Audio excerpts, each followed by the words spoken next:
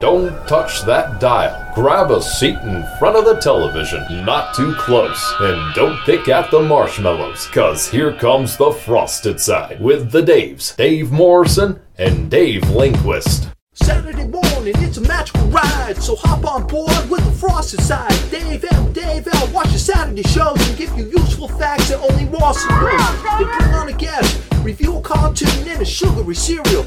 Grab a spoon, don't touch that channel, grab some chow, the frosted side, it begins now.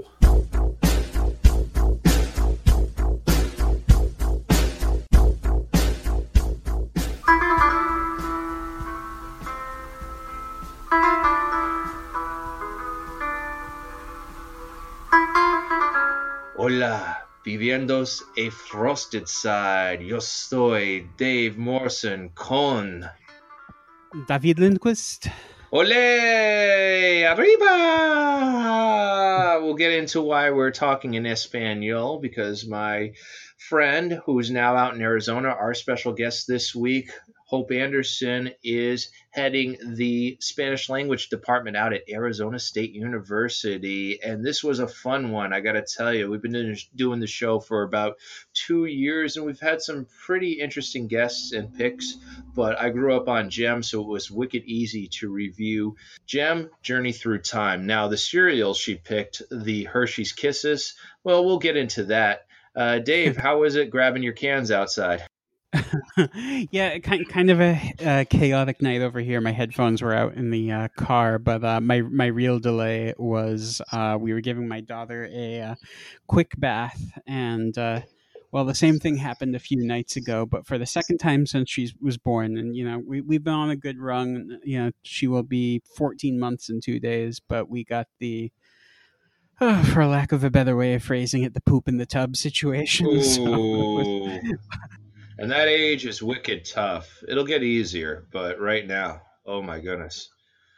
Yeah, but no, it's great with her being this age, man. I think we've really lucked out in that, we're not going through the 2020 chaos, in the process of having a kid, and she's not school age, so we're not having to deal with that whole stress either. So, things are good. Let's knock on wood. Yeah, no, it's a very stressful time around here and just about everywhere. And I just returned back to my job at the Courier Museum, and everything is hunky-dory. We've got all the protocols for COVID-19. Obviously, I have yet to run into an anti-masker, and let's just keep it that way. And we have a new exhibit that I want to promote, but at the same time, it's almost like I don't want so many people rushing to the new open world exhibit, which pays tribute to video games and the history of video games from its humble beginnings and foundings in New Hampshire. Yeah, it has roots in the Granite State to GTA, and it's a whole chronological history. Cool. Yeah, Space Invaders to Grand Theft Auto, and it's really cool, and I can't give out any more. You're going to have to check it out at the Courier Museum in Manchester, and that's just a free plug from my mouth to your ears if you guys are listening wherever fine podcasts are available. Of course you are. Where else would you be at this time? I mean, New Hampshire is a great state for that in general. I don't know. New Hampshire is a great state. Well, it is a great state, actually. No. Specifically for video game type stuff, I believe they also have the largest arcade in the world is up there. Yep, and there's a little bit of an exhibit in Laconia. Yep. There's that, and we go through, like I said, the history of video games, Nintendo, Sega Genesis. Kind of weird having to go back into the groove. I got about 20,000 steps today, and it's weird because it's pretty much the most steps I've gotten since we closed down back in March when the pandemic hit. Oh yeah, I can only imagine. This is also the first weekend we've got coming up where it's actually going to be down in the 70s in quite some time. So that's kind of my goal tomorrow too, is just move around as much as humanly possible. Now, when you walk, do you guys wear masks, or are you guys distant enough from other people where it's just kind of a judgment call, feeling up to it? Yeah. we're in such a suburban area that it is wear masks and put them down unless you see someone walking up, which happens, if we're out walking for a half hour, we'll pass by maybe 5 people. So it's, mostly down and just put them up now and then. But it's not like where I was kind of in Somerville where it would be impossible to do something like that. So, yeah, my friend Hope Anderson was our special guest this week. And thank you to Hope. For anybody who's not around the Greater Lowell area, Hope Anderson has been involved in a lot of social and political issues. And what a time to be a social and political activist, especially in this kind of, debilitating. What's the word I'm looking for? I've got a lot of words, but I'm not sure how many. Oh yeah, no, I have a lot of adjectives to describe this bummer of a society. But Hope has been involved in some of the political and nonprofit causes here in the city of Lowell. Now she's taking her talents across the country. Actually, she's already at her new place of residence. She and her boyfriend are out at Arizona State University. As I mentioned earlier, she's going to be heading up the Spanish language department out there. I don't want to give Hope too much. I don't want to blow Hope's cover too much, but she picked one hell of an episode, Journey Through Time Gem from 1988, and Hershey S'more cereal. Love the cartoon. The cereal... It was a cereal, what do you think? Yeah, I mean, it is what it is. We get into it. We don't get into it for very long. It was we offensive and there. So it was cereal. So just because we do get into her move a bit in the episode, it did go smoothly. Yes, we do. That they're out there and settled and everything. Pretty much, yeah. Because I've been following her move on social media. She took some pictures from all her stuff. She was in St. Louis at one point, or St. Louis, and she was in Oklahoma, and she did the Route 66 thing, I think, and now she's out in the desert, and that's one hell of a place to be. I also have a cousin out there who works for the government in Maricopa County, and they just had a brush fire about a month and a half ago. Oh, yeah. So, yeah, crazy times indeed. But that's why we do the show, because we want to take your mind off of all your troubles, at least to the best of our ability. So I also want to touch on a special announcement for everyone. We have merch. Yes, we've been teasing this. Yeah, we have merchandise. TeePublic is where you can go get it. I'm actually taking a quick look right now. You may be able to just look up the Frosted side on TeePublic and pull it up on there. If that's not the case, I will tag our social media account. I'll make sure we post a link to. You can get it pretty much stuck on everything. I got some shirts sent my way. Got one for you here, Dave, and some stickers. Thank you. Stick a Frosted we got sticker on your laptop or car or something, and it's pretty cool stuff. Absolutely. Oh, that's perfect. And for the shirts, are they just regular T-shirts? Do we have any tank tops, because it is still summer out, and with TeePublic, it's across the board. There are a lot of different designs. I believe tank tops are available of ours. I think you can get hoodies and even the kind of baseball style T-shirts. It looked like were available, so it's pretty customizable. Yeah. That is pretty cool. Well, I'm going to take the shirt that you gave me, and I might even order some tank tops, because it's still summer and I still got to show off my arms. And I hope you're not eating some cereal. The best way to describe my arms, the Simpsons episode, the city of New York City versus Homer, when Homer is out on the street and he sees the golf garage food vendor, no ball stick. That's the best way to describe these Mediterranean guns of mine. Oh, I love it, Dave. Well, I'm trying to gain new listenership and new subscribers. That's one way to do it. Those arms will do it. Yes. So if anyone wants a small portion of that goes toward us, and we'll be excited to have that. Also, if we've got any like artistic listeners out there right now, all we've got going on is the logo. If anyone has some other ideas for shirts or anything along those lines, just hit us up across essentially any social media platform, through the Facebook page, Instagram, something like that, and if we like it, we'll try and get your designs up. So if you got any serial or cartoon inspired ideas for us, please just send them our way. All right. So let's get into the episode with Hope Anderson.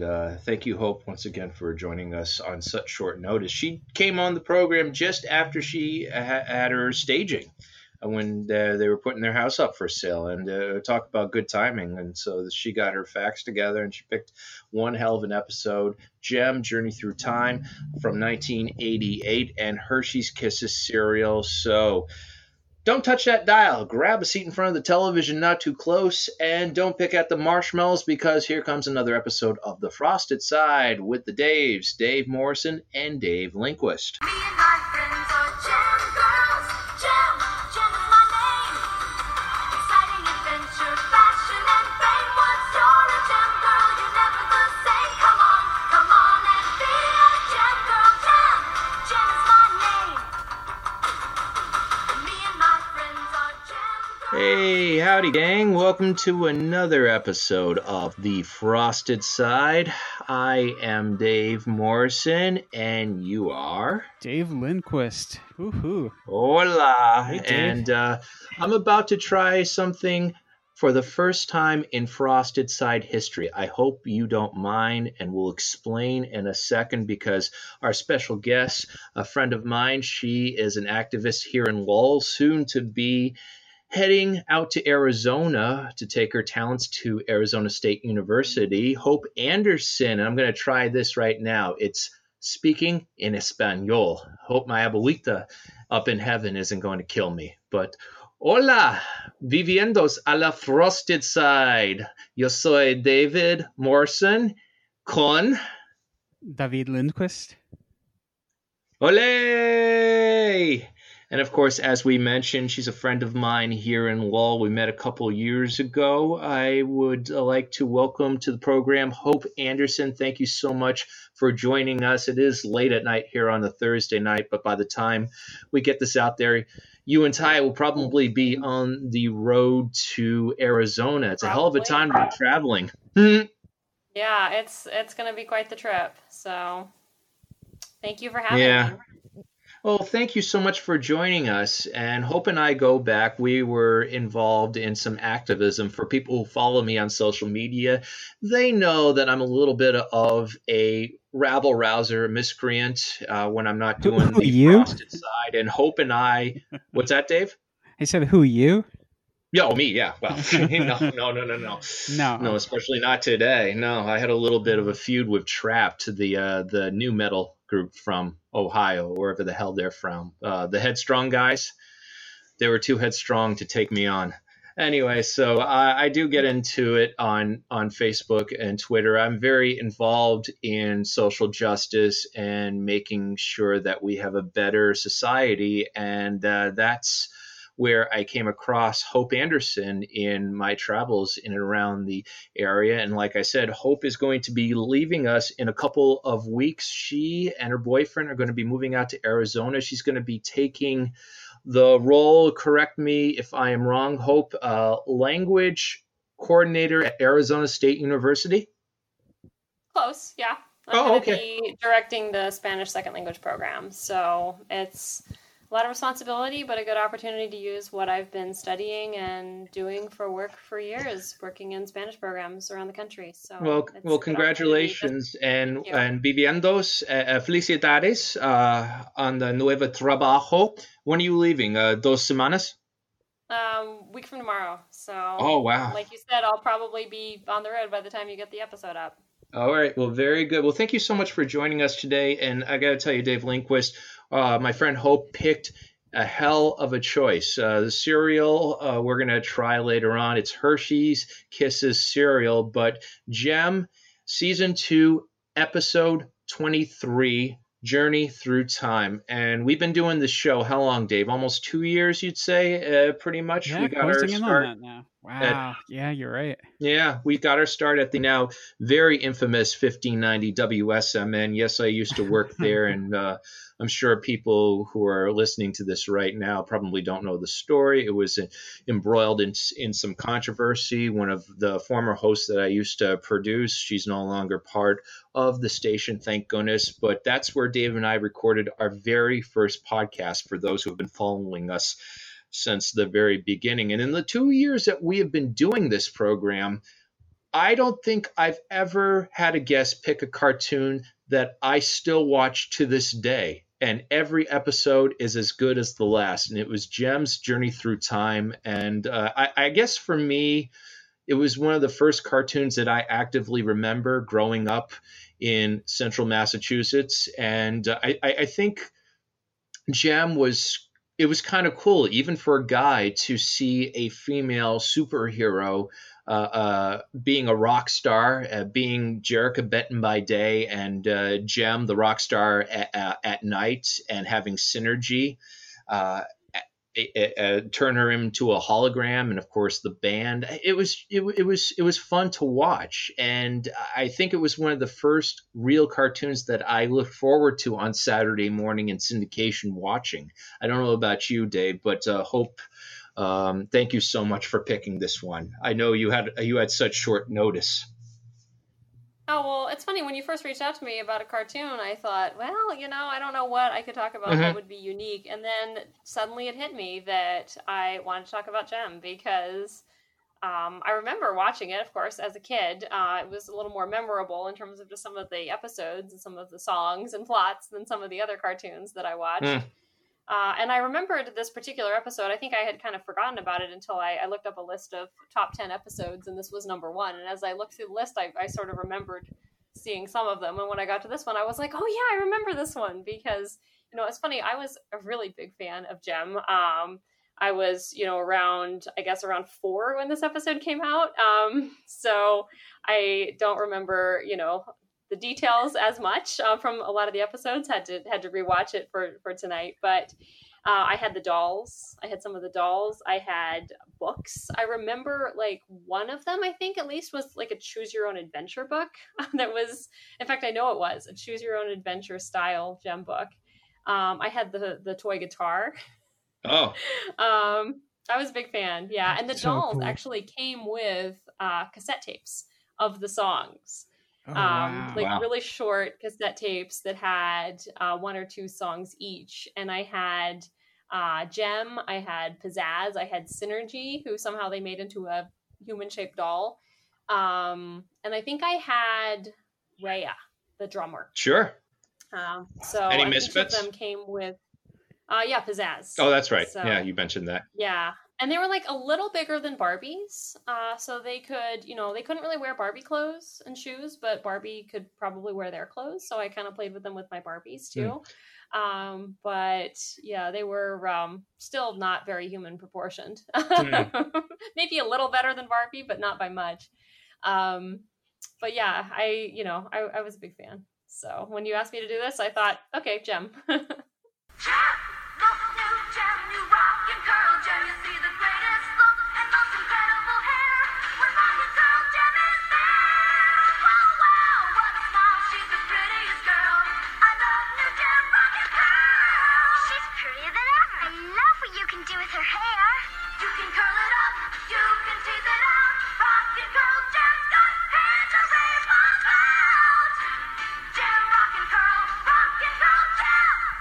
Hope, as you were kind of getting at with the merchandising and toys and stuff, that's I don't remember the show very well, David. Something that's definitely stuck with you over the years, but what I remember is just there was so much stuff out there for it. I guess it was the same team of Hasbro and a couple cartoon companies, the same team that put together G.I. Joe and Transformers. So this was one of those shows that was made to churn out those toys and that merchandise and, have something on the shelf. And it's the perfect look for it. It's just so of the time and like hip, and I didn't have any of the toys, but I can see wanting to play with them and totally get that. Actually, it was Marvel and Sunbeam that produced Gem.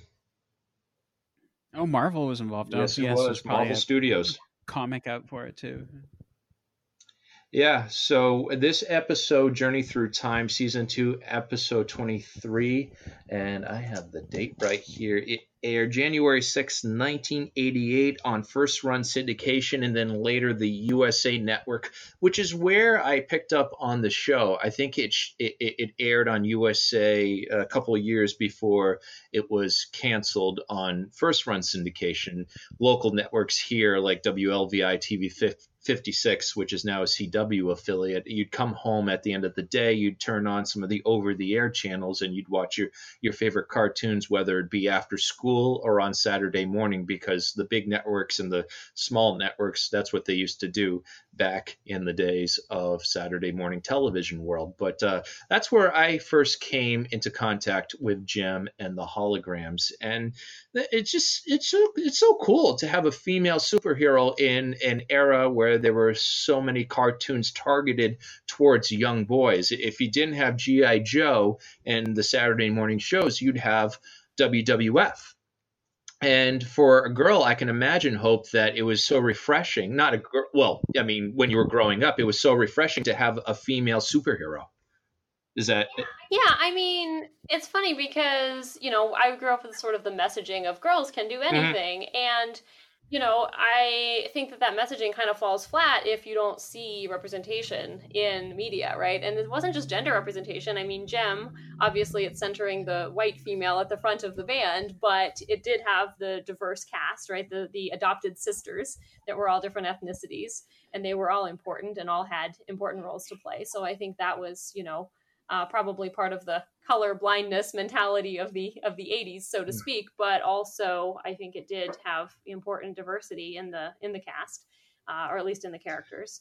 And I think that's something that it's easier to show it than tell it. So if you tell girls you can do anything, Sure. And they're not seeing that represented in the media, I think that's a tougher sell. Also, something that is a little more subtle is that Rio, right? Purple Jem's hair, yeah. love interest never figures out, right, that Gem and Jerrica are the same person.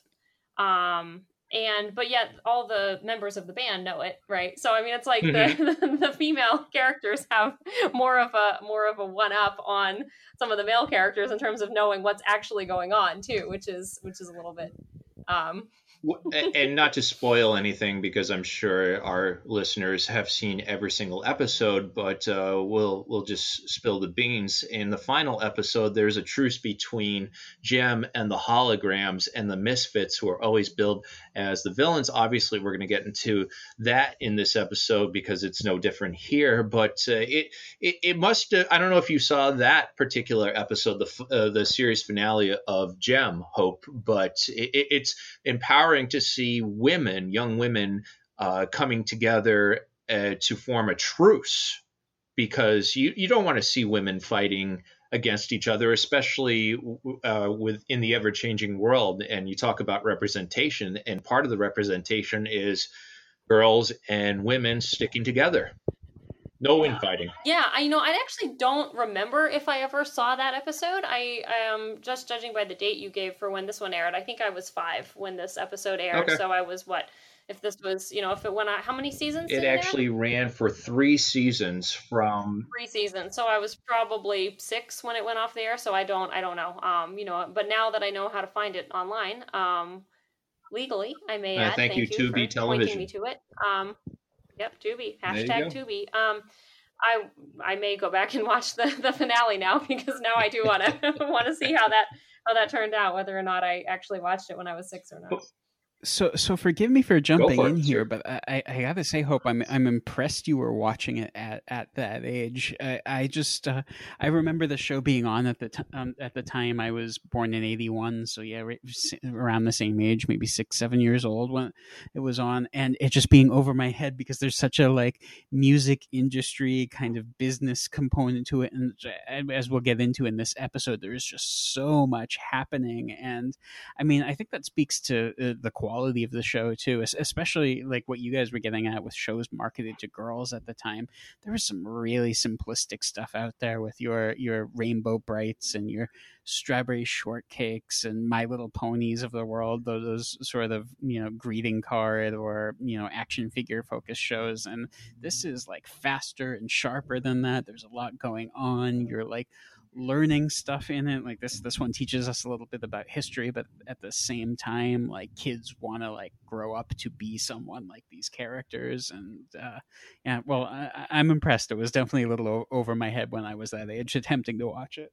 Yeah, I mean, I'm not sure entirely what I picked up from it at the time, but I just remember being infatuated with Jem and always like running around the house singing the songs along with the cassette tapes that came with the dolls. And, I don't entirely know for sure that I watched it when it was first aired. I mean, I'm just using the episode air dates. I mean, I think so. It's possible I saw it in reruns a tiny bit later, but I was also a musician from a young age. I started taking piano when I was 4. So, I mean, I already knew who Mozart was. So when I saw this, it's possible that, it was a tiny bit later, but I did have that exposure at least. And I remember being really excited about Mozart being in this episode when I saw it when I was little. Oh, depiction of Mozart.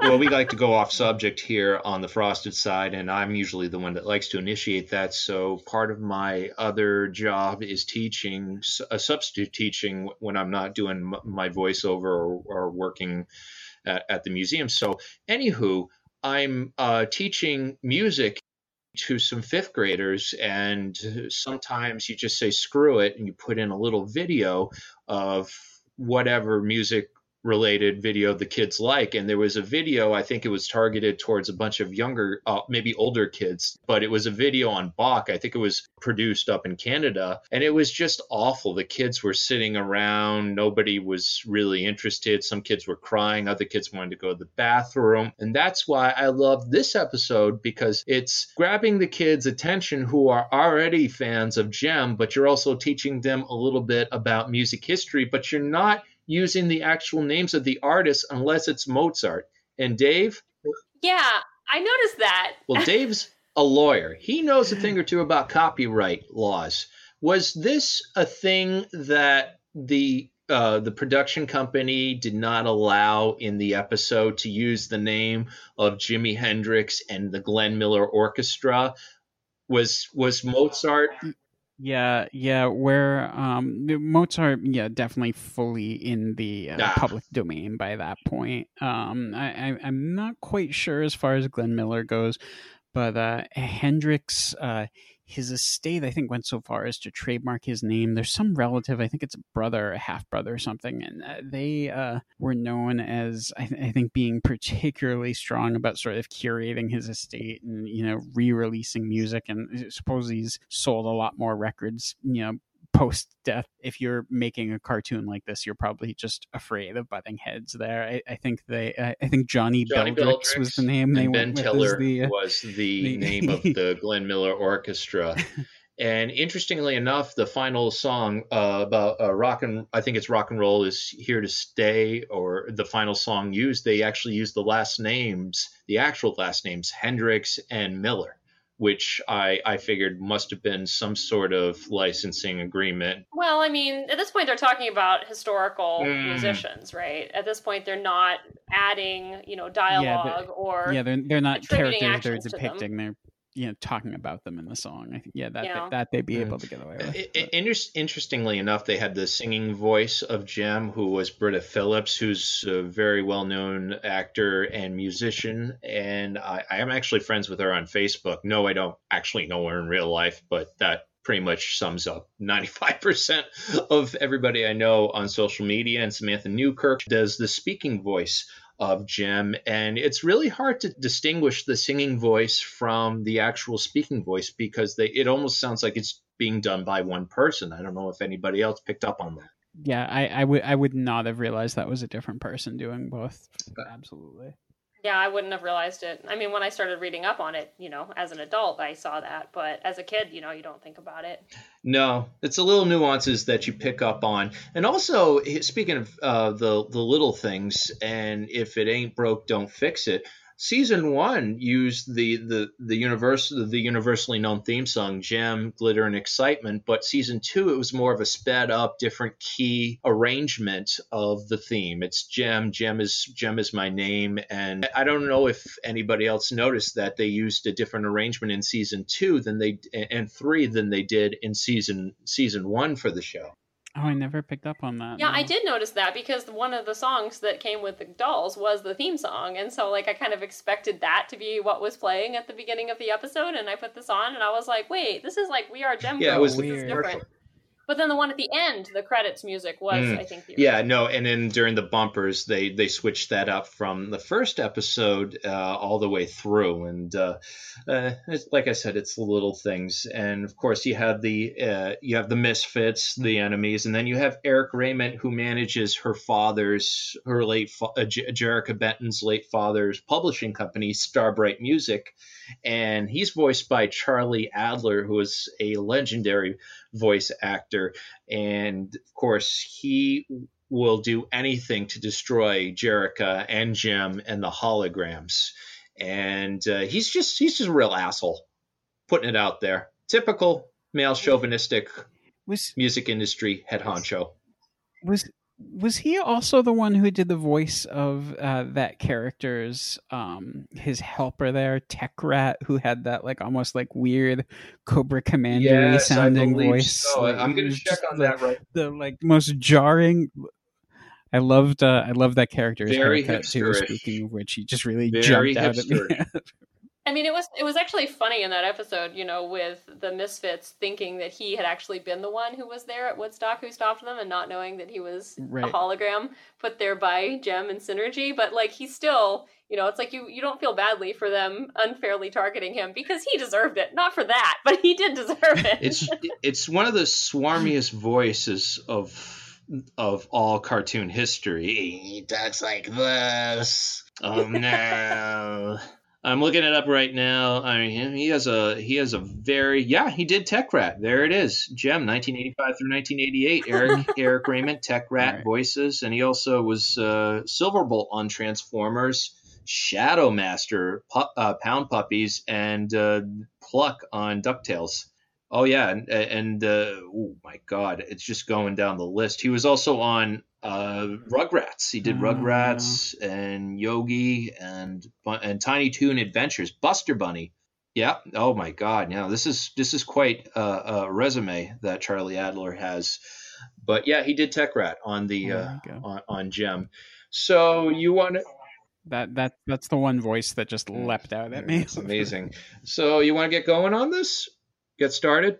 Yeah. Let's launch into it. You're good at the initial summarizing. If you want to, All right, and just before we go, and I'll say it. Just another thing we forget to point out that this was in 1985 at the beginning or right around the time that music television really started to become part of the American fabric. And I think that Marvel and Stan Lee and Sunbrow, they wanted to capitalize on music television and girl power. And this was just the perfect marriage waiting to happen.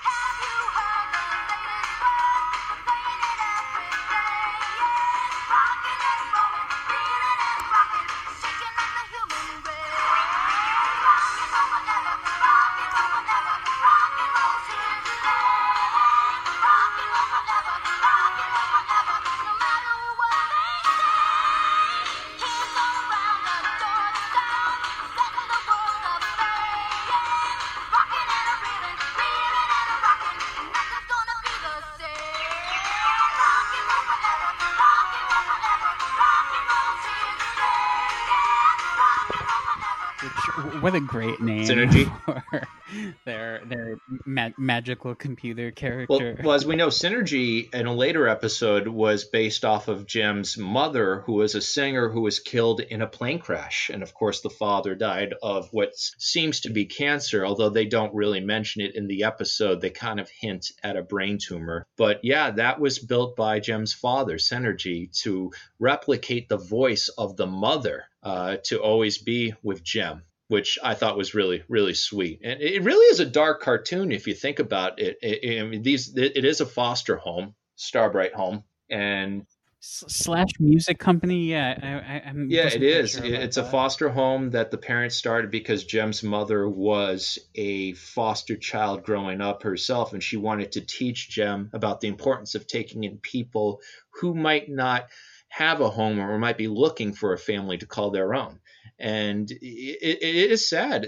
There's some episodes where the people from the foster agency come in, or social services. They come in and check on the girls. I mean, it's really teaching young kids about some of the tragedies in life that you might not have to deal with growing up, but other kids might have to go through, which is really amazing for a cartoon that is targeted towards the younger audience. You know, they went there back in the 80s. They had no chill. They dealt with a lot of social issues.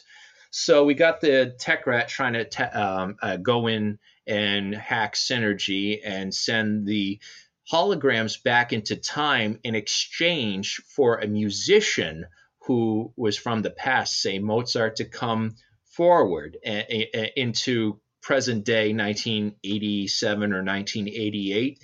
And there are some problems. I dare not step foot outside my door for fear his men will grab me. But you have to play Mr. Mozart. You may call me Wolfie. Don't worry, Wolfie. We'll make sure you get to your concert. Get ready to leave by another door. We'll distract Salieri's men. We'll see you at the concert. I bet Salieri never dealt with anything like Synergy before. Shayna, I need your help. Synergy, change Shayna to Mozart. Oh, that's great, Synergy. A classic. Okay, follow me. Yeah, so the Mozart segment in particular is just the dynamic with Salieri there, and just the depiction of Mozart and his weird giggle and the flirtation back and forth. It's a strange little segment, but also ridiculously entertaining at the same time. Like such a product of the time. Hope, you said like it was kind of that music element of it and like music history coming into it that sort of drew you to this episode. Yeah, I mean, I remember being really excited about it at the time, but I don't remember details from back then, so I had to watch it again. And it's funny, the more I think about the gender roles too in it, that it's actually Jem who's rescuing Mozart, right, from Salieri's men, not the other way around. Because he's afraid that Salieri is going to stop him from performing at his concert. And so Jem has the idea of making one of her bandmates appear as a Mozart hologram. So they think that they are capturing him when they're capturing Jem and her bandmates. So I thought that was interesting too. But yeah, I mean, so some of the subtlety obviously is maybe lost on the little ones, but some of the underlying principles I think are good, that it's not the damsel in distress, it's it's Jem and the holograms saving the day for some of the characters they encounter as well. Most noble Emperor, it seems Herr Mozart does not deign to fulfill his obligations to you this evening. Therefore, I, Salieri, stand ready to play a sonata of my own composition. Archbishop, where is your fabled musician Mozart? You guaranteed me a special performance. I'm sorry, Your Majesty. I have arrived! I beg the forgiveness of my Emperor and my Prince Archbishop for my tardiness. May the sweetness of the sonata written for your eminences earn the gratitude of your hearts. And so they listened to Mozart composing. What was he composing? I don't know the name of the piece. So they called it, in the episode, they called it a rondo song sonata or something to that effect. It was the... It's from the sonata. I believe it's in A major, K331, something like that. It's the Rondo alla Turca. Is the it's from the fast movement at the end of the sonata. So what they had him playing there was just a portion of it from sort of the climax of the sonata. My Wolfie will challenge you to a duel. Hey, take it easy, sweetheart. We'll have you home in no time. Do something, send her back. All right, but I don't know what's going to happen. Don't tell me did something right for a change. Oh, no! No, what happened? Say, this doesn't look like London. Yeah, did we take a wrong turn somewhere? Jem is trying to get a hold of Synergy. She's having a little bit of a hard trouble getting through, but regardless, the holograms end up in London, 1944, during the Blitz. Did we hear somebody mention Ben Tiller? We're in his horn section. Are you fans? Yeah. Then come on and watch our rehearsal. You shouldn't be outside with all the buzz bombs dropping anyway. We'd love it. I'm Jem, and this is my band. A female band? Come on. I can't wait to spring you on Ben. And you got the two male musicians, and they're in the horn section for the Ben Tiller Orchestra. In fact, you can see the poster, Ben Tiller 1944, because they're not sure what year they're in, and they can see the Blitz with the bombs going off in the background. And as the two musicians make misogynistic comments, they're nice enough to, at the very least, give the girls shelter and show them off to the Ben Tiller Orchestra. And they compose a little piece that's kind of a tribute to not only the Glenn Miller Orchestra, but the Andrews Sisters. It kind of reminds you of Don't Sit Under the Apple Tree or I'll See You in Apple Blossom Time. Yeah, right, exactly. Yeah, there's a familiar feeling to it, and I didn't place it, but yeah, there's definitely a hint of that in there. That's a great call. It's so, and like I said, not only with Mozart, but the Andrews Sisters were very instrumental during that whole time period in terms of musicianship and mezzo-soprano vocals. You can kind of hear that in Britta Phillips' voice. You can hear the tribute to Patty Maxine Laverne Andrews.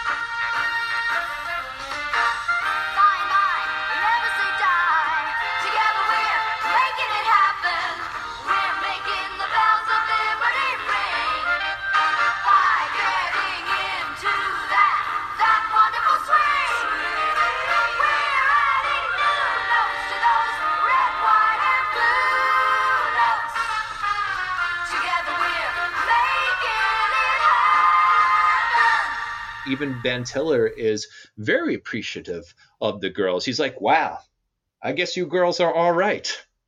Mm-hmm. Subtle misogyny for 1988 or 1944. Yeah, it's weird because it was trying to make the opposite message and turn it into a positive thing. It's like hey girls can do anything message, but that way of framing it now through our lens, there's something to be said for that. But so one thing I did want to quickly touch on is just like how much information and stuff they crammed in here. Like you could have hopped from one concert to another. This is a 22-minute long cartoon or something. But that whole, like, instead of just hopping to here's a performance somewhere, they do the whole setting the tone. And like, all right, this is during the Blitz. This is 1944. This is what's going on around, and they just happen across that poster, and that leads them into the performance. Like not a lot of other cartoons at this time would give you that sort of context and expect like their child audience to like be able to follow it even. Yeah, and by doing so, I mean, they cut out some of the boring parts, right? That, by including some of the setup, you think that it might be more boring, but it actually is not, because they accomplish a lot of things very quickly, and cut to just kind of the key moments of the setup, so that then they can go to the performance, and it's more meaningful because you've seen the setup for that without taking a lot of time to set it up. Yeah, it certainly didn't slow it down at all, that's for sure. Mm-mm. And you have to wonder if anybody in the audience at these shows, whether it be Mozart or the Ben Tiller Orchestra, they're thinking Jem and the Holograms, never heard of them, and they just randomly show up and they start doing their little boogie woogie woogie boy from Company B act, it's kind of like saying, wow, they're part of history, but no. And if I were in the audience, first off, it would be wicked hard for anybody off the street to, to at least in real life, to be performing with one of the biggest orchestras in big band history, regardless of talent. And of course, we know Jim and the Holograms are very, very talented. But point being is that it's a cartoon. In real life, that would never happen. And if it did happen in real life, where they would come on stage and they'd make a cameo and they'd get the audience to applaud them and so on, they would be wondering. The audience would be wondering what the hell happened to Jim and the Holograms. It would be like, okay, they're from the future, and are they real people? And that would really, I think that would freak people out. But of course, the musicians are just kind of like, oh, you seem very random. Come on stage. They're just so friendly. They're so welcoming, even with the hint of misogynistic male chauvinism. What's never really explained, right, is, I mean, there are people in the audience in 1944 who then would still be alive in 1988, who then 44 years later are like, wait a minute, when I was a kid, I heard of a band called Jim and the Holograms that only performed one concert ever. Maybe they don't get into that. Yeah, somebody would accuse them of suffering from senility, and of course, maybe that's a continuity issue for another time, another episode. But so it doesn't detract from the episode. So I think they do sort of address this to some extent with our next jump in time. Not to skip ahead much, but there's a certain hippie who witnesses this time travel taking place and just sort of writes it off as a bad trip. Oh my God! Amazed they were able to sneak into a children's cartoon like that. Oh yeah. They were able to get away with so much shit back in 1988. Trust me, they went there. Those cartoons went there. But yes, they're at Woodstock, and here comes Johnny Beldrix. Watch out for the bombs! Hey, Foxy Lady, you're in as bad a shape as I am. There aren't any bombs here. This is Woodstock. Woodstock? Come on, a lot of good music to listen to. Thank you very much. I'm sorry for the... Wait a minute. You're Johnny Beldrix, the legendary rock guitarist. Now you're coming into focus.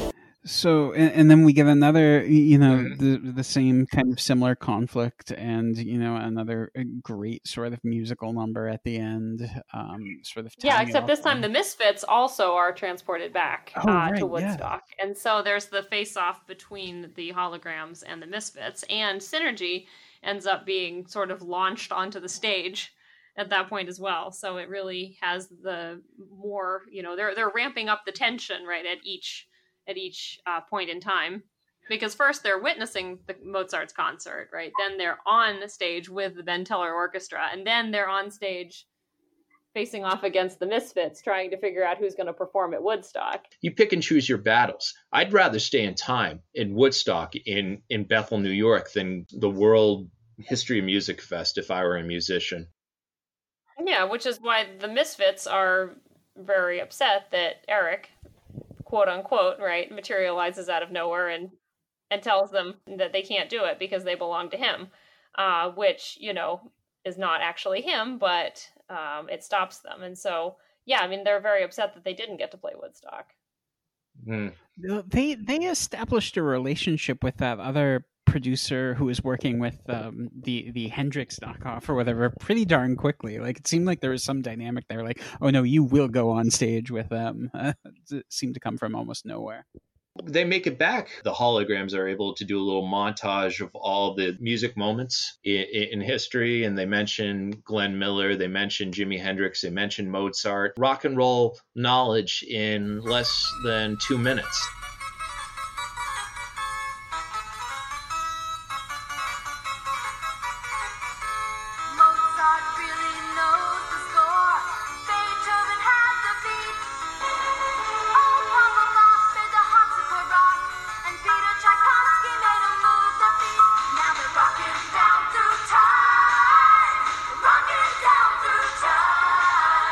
Still in our hearts.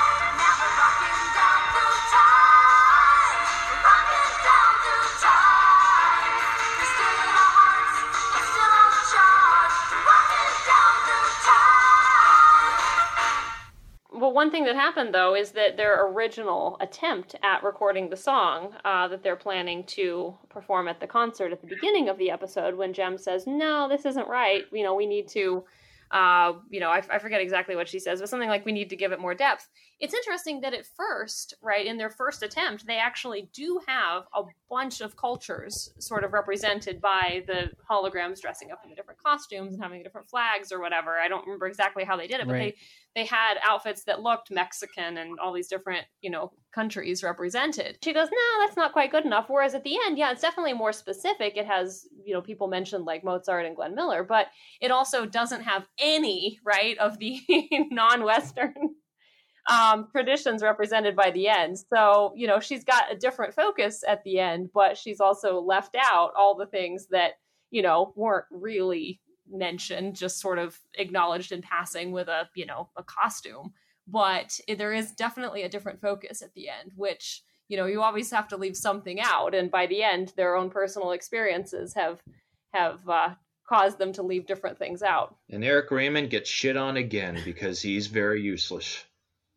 So, at least to the Misfits. So you guys are both a lot more familiar with the show than I am, and I know the musical numbers kind of cut throughout. But was this sort of the template with the show? Did it end with like a song, sort of finding a way of summarizing the episode, or like here's what we learned from like each episode had that one like big one at the end? Because the music was decent throughout, but it seemed like it was all building toward that last number there. I think it did. I mean, I don't really remember offhand now because I only went back and watched this one episode for the recording, and we tried to introduce a friend to the show a few years back and watched a few of the early episodes, but I don't remember exactly from that as well. But I think so. I mean, I know the music is definitely built in throughout, and most of the songs are pretty simplistic in terms of the lyrics, in terms of the music. But yeah, the big numbers in this one I think were exceptional, especially for the show. But the template was probably pretty similar. Yeah, and a lot of the Jem episodes usually ended with some sort of song of accomplishment, because Jem would always win in the end and the Misfits would be on the losing end. So the Gems would always end with maybe a 2-minute song, not even 2 minutes. I'd have to say about a minute and a half, if I'm not if I'm not mistaken.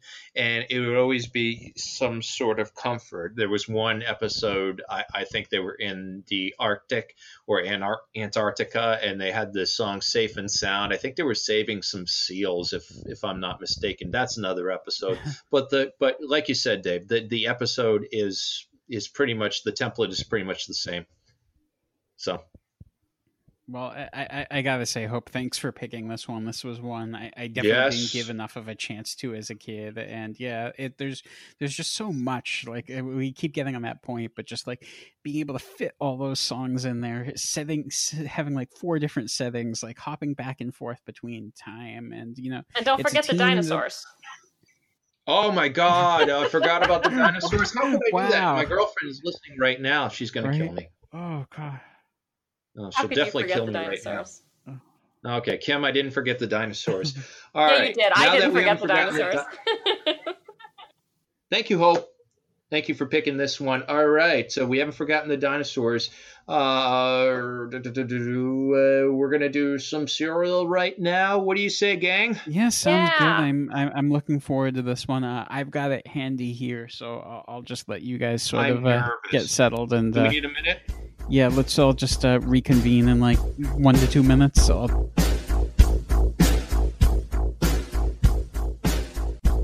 I found this online. I was going to send it to you.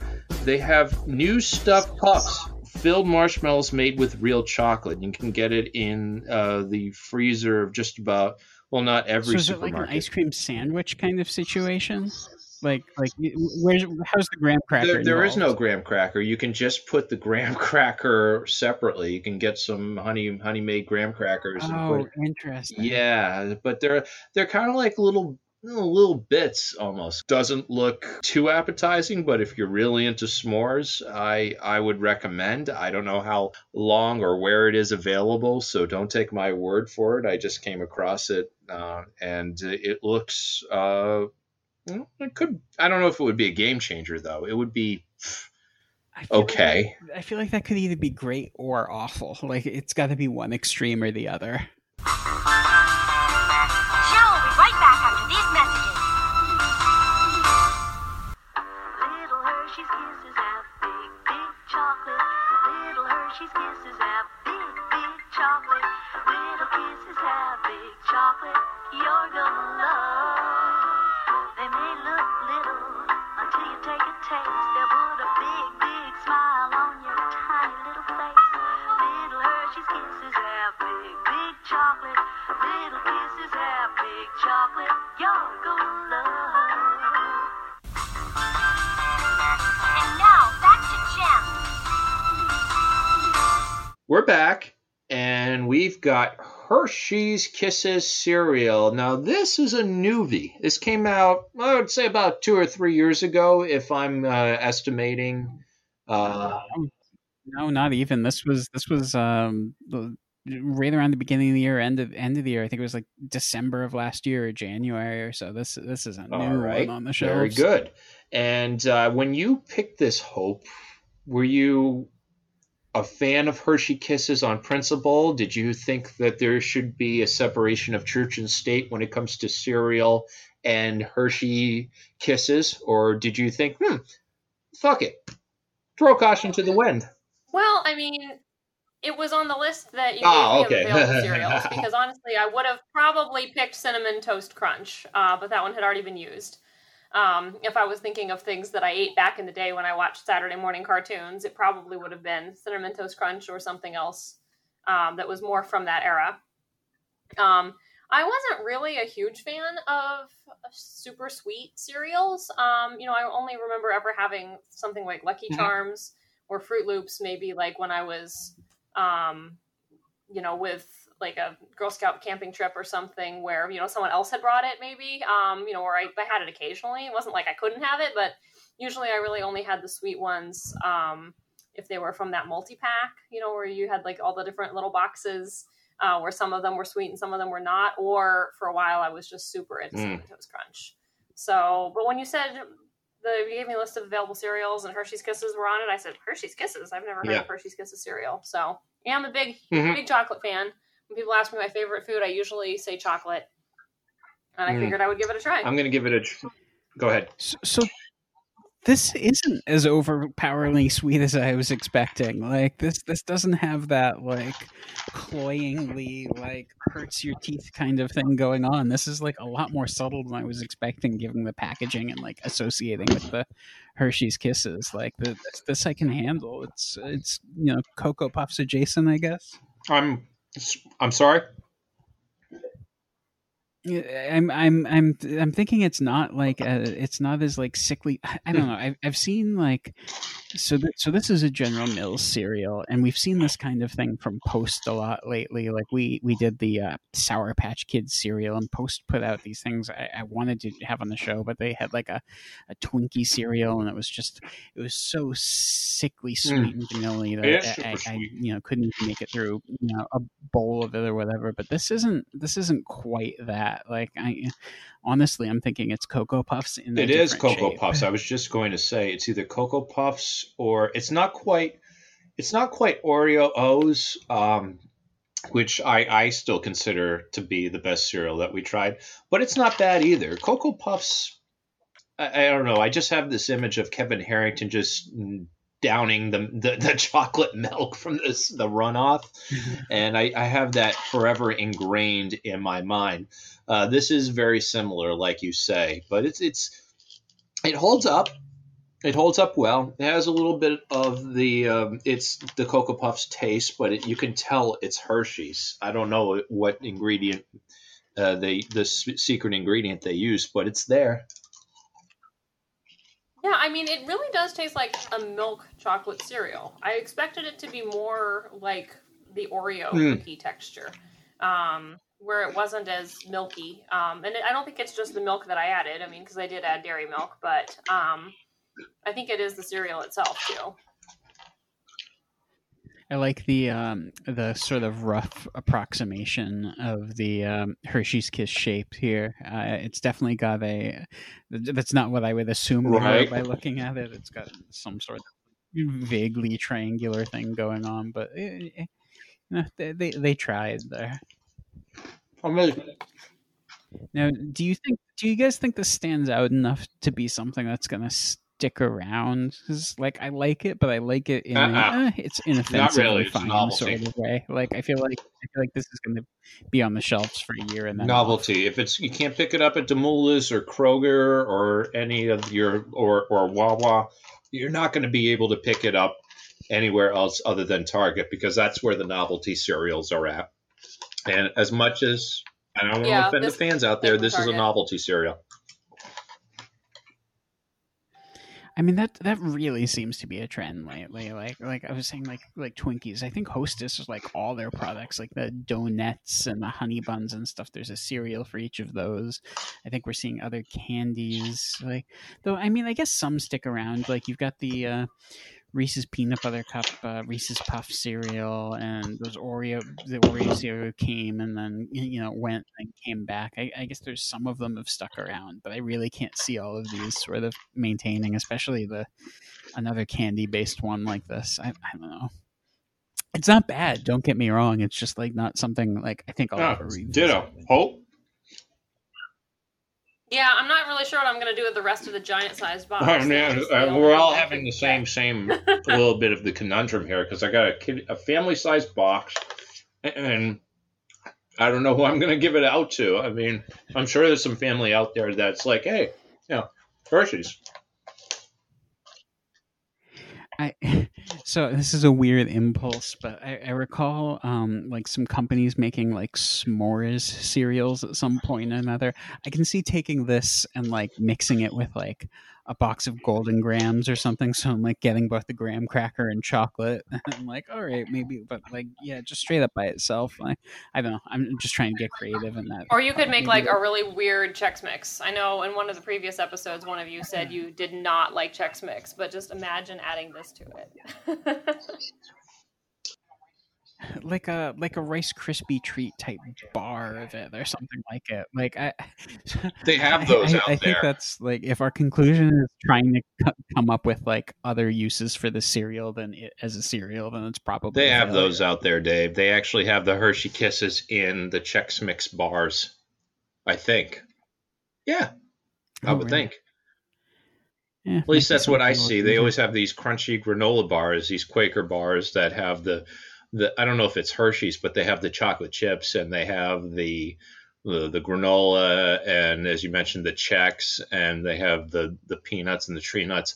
All things that I can't have because of my nut allergy. I don't know if I told you about that, Hope. Maybe I did. Yeah, when we were picking cereals, you were telling me why the list was a little bit narrower. Oh, yes. And I heard on a previous episode that one of you was a vegan, and then I thought, oh no, I hope the marshmallows in the Lucky Charms weren't. I just figured that out, and I'm going to tell you right now because Josh Pratt, one of our former guests, he commented on that.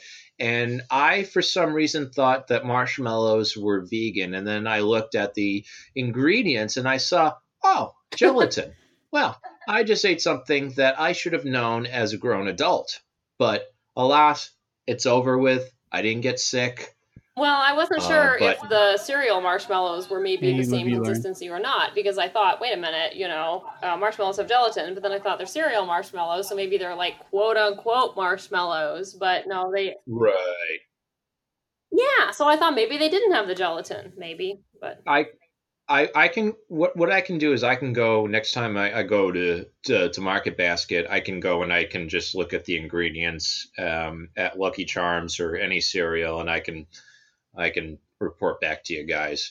So how long have you been here, Hope? I know we've known each other probably for about 2 or 3 years, and I'm going to be so sad to see you go. And I know we didn't get to know each other too much, but we were involved in some activism. Mm-hmm. We saw each other at the DCU Center in Worcester. Mm-hmm.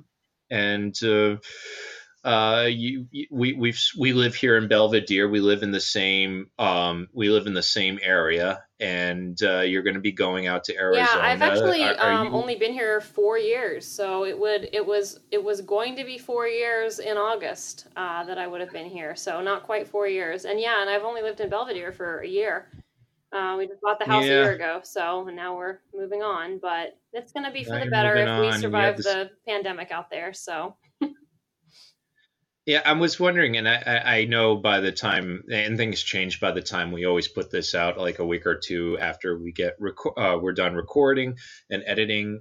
But do you feel good going out there? I don't want to put any more fear onto you guys more than don't worry, what's probably going in your head, but I do that anyway. We've thought about it already.